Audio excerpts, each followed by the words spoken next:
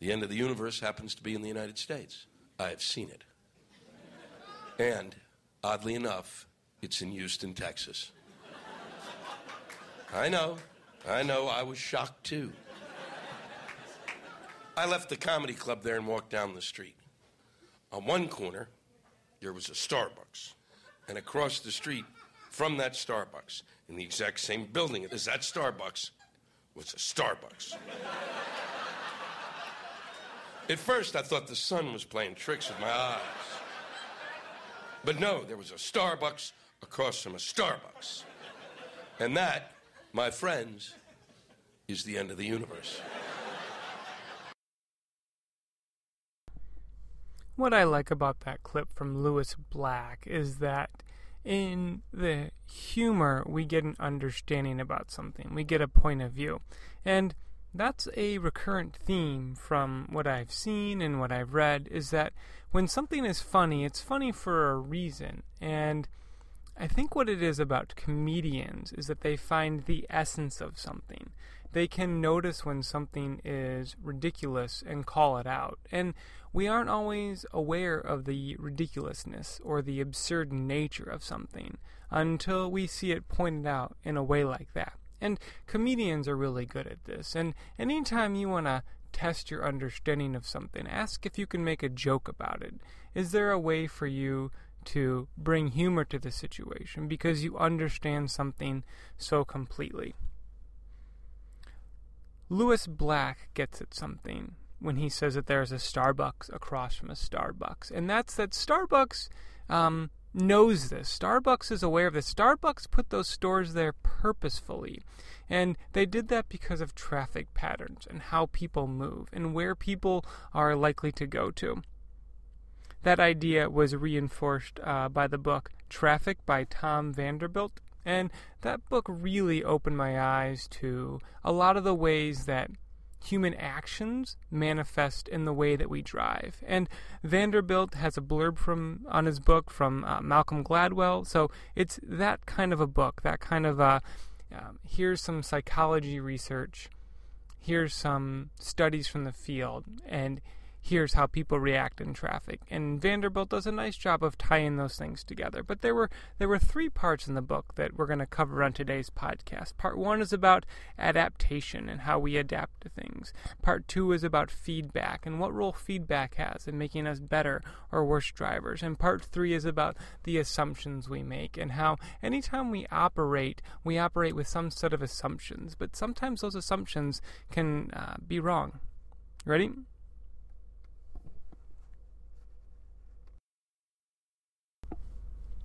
Adaptation is a really interesting human feature. It makes us really good at some things, and it makes us really suitable to live. As Charles Darwin wrote to the effect that it's not the fittest animal that survives, but the one most adaptable to the situation. And sometimes this makes us excellent humans, but sometimes it kind of leads us astray in our decision making.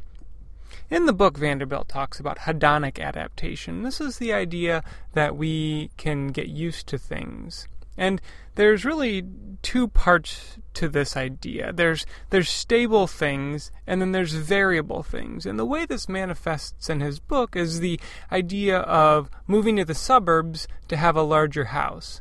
There's this idea, especially in California, where you drive until you can afford to buy. So I visualize that in the high real estate areas of a place like San Francisco, where property prices are really high, if you wanted to live or to work in San Francisco, but you couldn't afford it, you have to drive out of the city until you can afford to buy something. And this makes sense. I've done this with my family. I know people who have done this, and it makes sense, except for one thing. We really get used to things that are stable. So we get used to things like the square footage of our home. We may decide to move because we want more space, but we quickly adapt to that. I notice this when I go on vacations with my family, and there's only 4 of us, but for us to live in a cruise room or to live in a hotel room for a few days, it's not that tight of quarters. We get used to it. We adapt to it. And part of the reason is because we're not in those places for extended periods of time. But when it comes time to go to sleep at night, or to get up in the morning, or to get dressed, or to share a single bathroom, we adapt to all of those things really well. And that's because that's a stable variable. It's not something that changes. Another example that's prevalent to the new year of 2018 is weight. There's a lot of people who have New Year's resolutions to lose weight. And we can ask, well, why do we need to lose weight in the first place? And it's because we've gained weight. So weight changes at such incremental steps, a little here, a little there. On average, I think men gain a pound a year after they turn 21 years old. So weight is this stable thing that we just get used to, or all of a sudden you look down and you're 10 pounds overweight or 20 pounds overweight or whatever the number is. And so weight and home size, those are both relatively stable variables. So we get used to those things. We adapt to those things. Whereas the commute, the time you spend in your car getting to the place you need to be, that is variable. That's not a stable factor in your life. It can be quick some days, it can be long other days, but because that's variable, we don't get used to it. We don't adapt to it. It's not that consistent reinforcement of things. In another book that I just finished by Jan Chipchase, he talks about how commutes could change if they were predictable. What if instead of driving to work an hour, it took you 2 hours to get to work, but someone else was driving you? He says that this is the case in parts of Asia, and it's a different attitude toward commuting. So because this is a variable factor, because we don't know what our commute is going to be every day, we can't get used to it, and that can cause us stress. Whereas when we go home to the larger house with the big yard so that our kids can run around in it, that we adapt to, so it doesn't bring us the same pleasure. To put it another way, the stress from commuting will never go away, but the joy from home ownership or a large home ownership is going to flatten out over time. In a conversation between Danny Kahneman and Rory Sutherland, Kahneman said this, quote, "The most interesting thing that I think we found in the research on happiness is the focusing illusion. Anything that you can think about, you will exaggerate the importance. Nothing in life is as important as you think it is while you're thinking about it. So just thinking about anything makes it look bigger." End quote. And we can tie this into adaptation, where when you get used to seeing your new kitchen countertops, or when you get used to seeing a large backyard, or when you get used to seeing space between your walls and your neighbor's walls, you get used to those things, so you don't focus on them. Whereas on the commute, every day there's a new idiot to deal with. And Kahneman addresses this when he talks to Sutherland. Quote, "You can think that having a bigger car or a bigger house will change your life, but in fact it won't. But if you change the amount of time per day that you spend with friends, you will not get used to that." End quote. So we get used to this idea that bigger is better, but we need to tweak it a little bit and say that bigger and stable we get used to, but things that are variable, things that change over time, like time with friends on the positive side, or time in the car commuting on the negative side, we don't get used to those things. This is what Tom Vanderbilt actually writes in his book. Quote, "This seems worth it because the bigger house provides such a boost to his quality of life. But gradually that rosy glow fades. He quickly undergoes what psychologists call hedonic adaptation. Suddenly the newer, bigger house just seems normal. Everyone else has the same, newer, bigger house. Meanwhile, the commuter has lost time, more of which cannot be made, unlike money. This means less time to do things that are actually shown to bring happiness. He's locked into a longer commute, and studies show that the longer a commute is, the more prone it is to variability, to be longer or shorter than you expect. And some studies show that we are bothered more by changes to our commute time than by the actual time itself. As Harvard University psychologist Daniel Gilbert argues, you can't adapt to commuting because it's entirely unpredictable. Driving in traffic is a different kind of hell every day." End quote. That's our first point of this podcast, is that we should consider what we adapt to and what we don't adapt to when we make decisions. For things that are stable over time, we can choose to cut back or to reduce what we're willing to pay because we know we'll get used to it. For things that are variable, for things that can change, we should think about how that is going to positively affect you, like time with friends, or how that's negatively going to affect you, like commuting to work. The second thing that really stuck out in this book is about feedback and why driving makes for a terrible feedback system. What makes good feedback is that it's consistent, immediate, and it comes from someone who knows what they're talking about.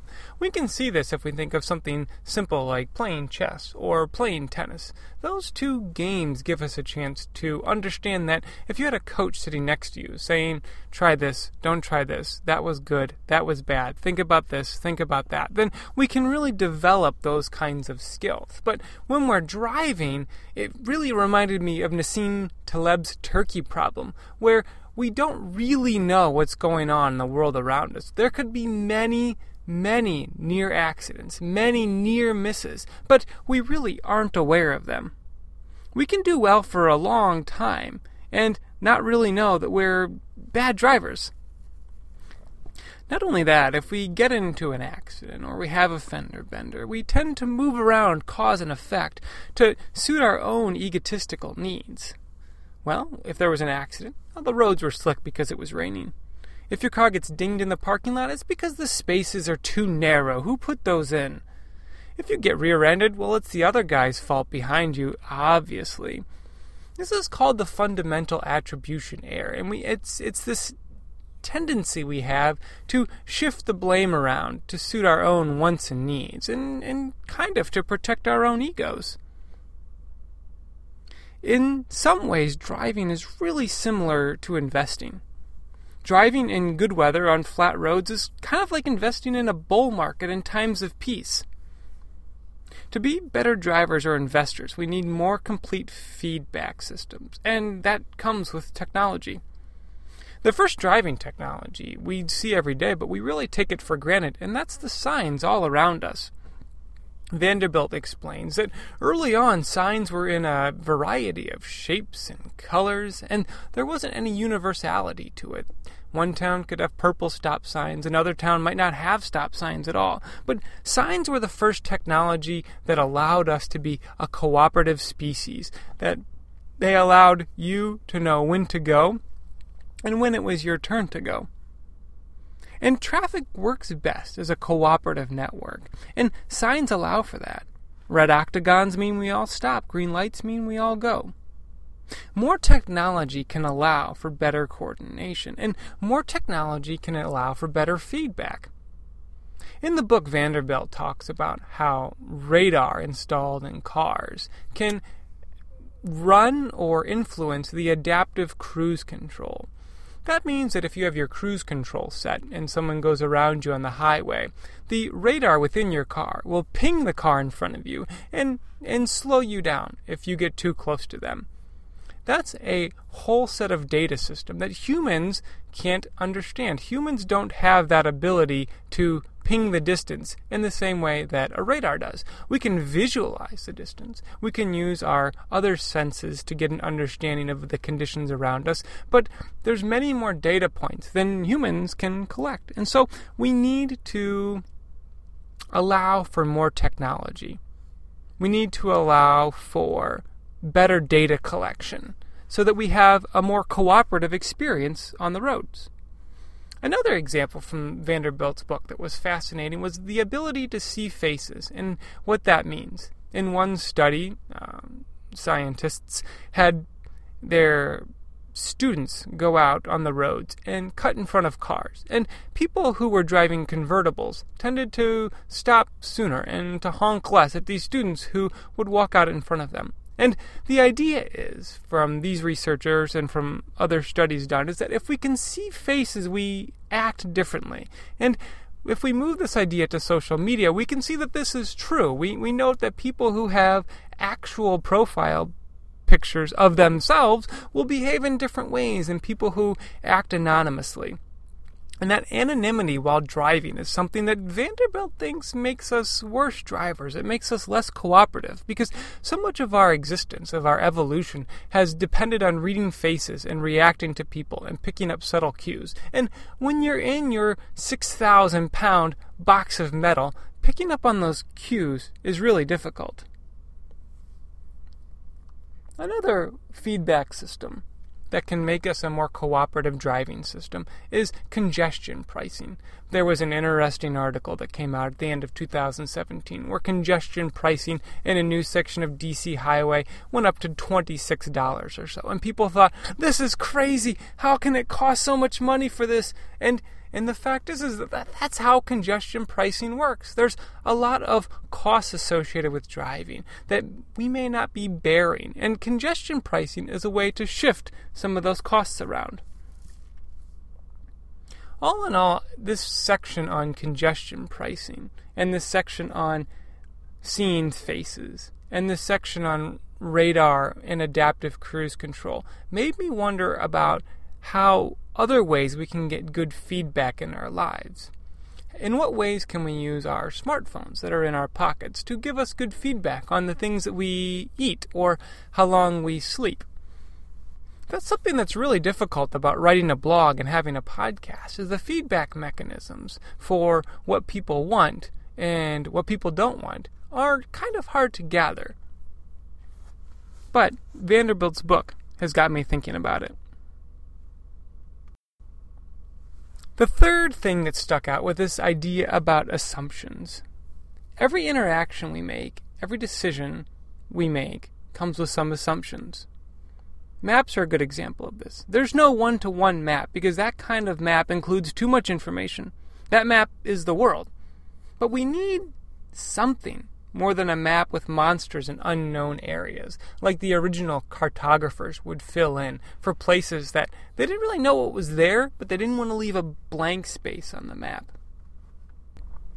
I was revisiting this idea via the 1950s and the Dan Carlin podcast that he did on the Cuban Missile Crisis. And Dwight Eisenhower needed to know what was happening in Russia. There was a lot of questionable intelligence. There were spies and double spies and triple spies, and his on-the-ground intelligence wasn't that good. So when he got the chance via the CIA to use the U-2 spy plane to fly over parts of Russia, he took it. He needed to gather more information. So Eisenhower's map of Russia, of the Russian military system, was poor until he got this other data point. And that allowed him to have enough information to go forward. He was allowed to make certain assumptions with these aerial photos rather than without them.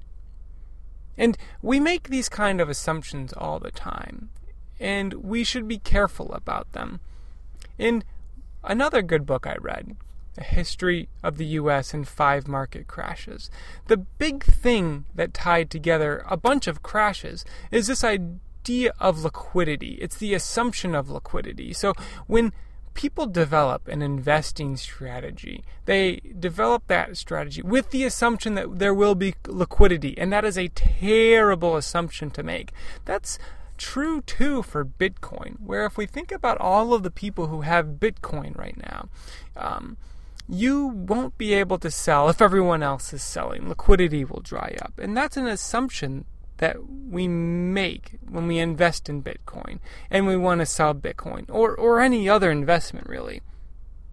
In traffic, there are other assumptions that we make. One assumption is the seeing assumption. This is true for cyclists on the road, and Vanderbilt found out that the safest place to be a cyclist or the safest place to be a pedestrian is where there are a lot of cyclists or pedestrians. So in New York City, Manhattan, for example, it's safe to be a pedestrian because though the cars almost expect pedestrians to walk out in front of them.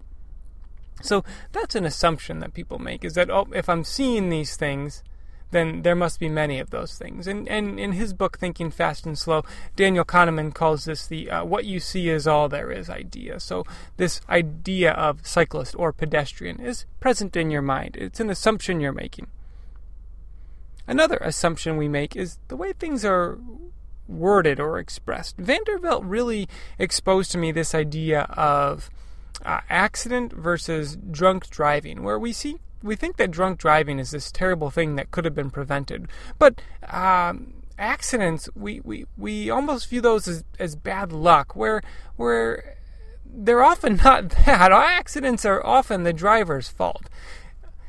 It's from going too fast, or for not paying attention, or for acting too recklessly while you're in the car. All of those things are causes of accidents. But this word, just using the word accident, there's an assumption that, well, it wasn't all your fault. And in many cases, there's enough fault that, you should have known better. Overall, I liked Vanderbilt's book. It was a good synthesis of driving, something we all do, and psychology, something we're all susceptible to. It's a book that would be for anyone who enjoys Malcolm Gladwell, but a little more focused. It's a book for, I think, anyone that would do investing, and especially the parts on feedback systems. It made me wonder what underlying things, what other near misses have I had as an investor that I'm not aware of, but that I should have learned a lesson from. Thanks for listening to this episode of Mike's Notes.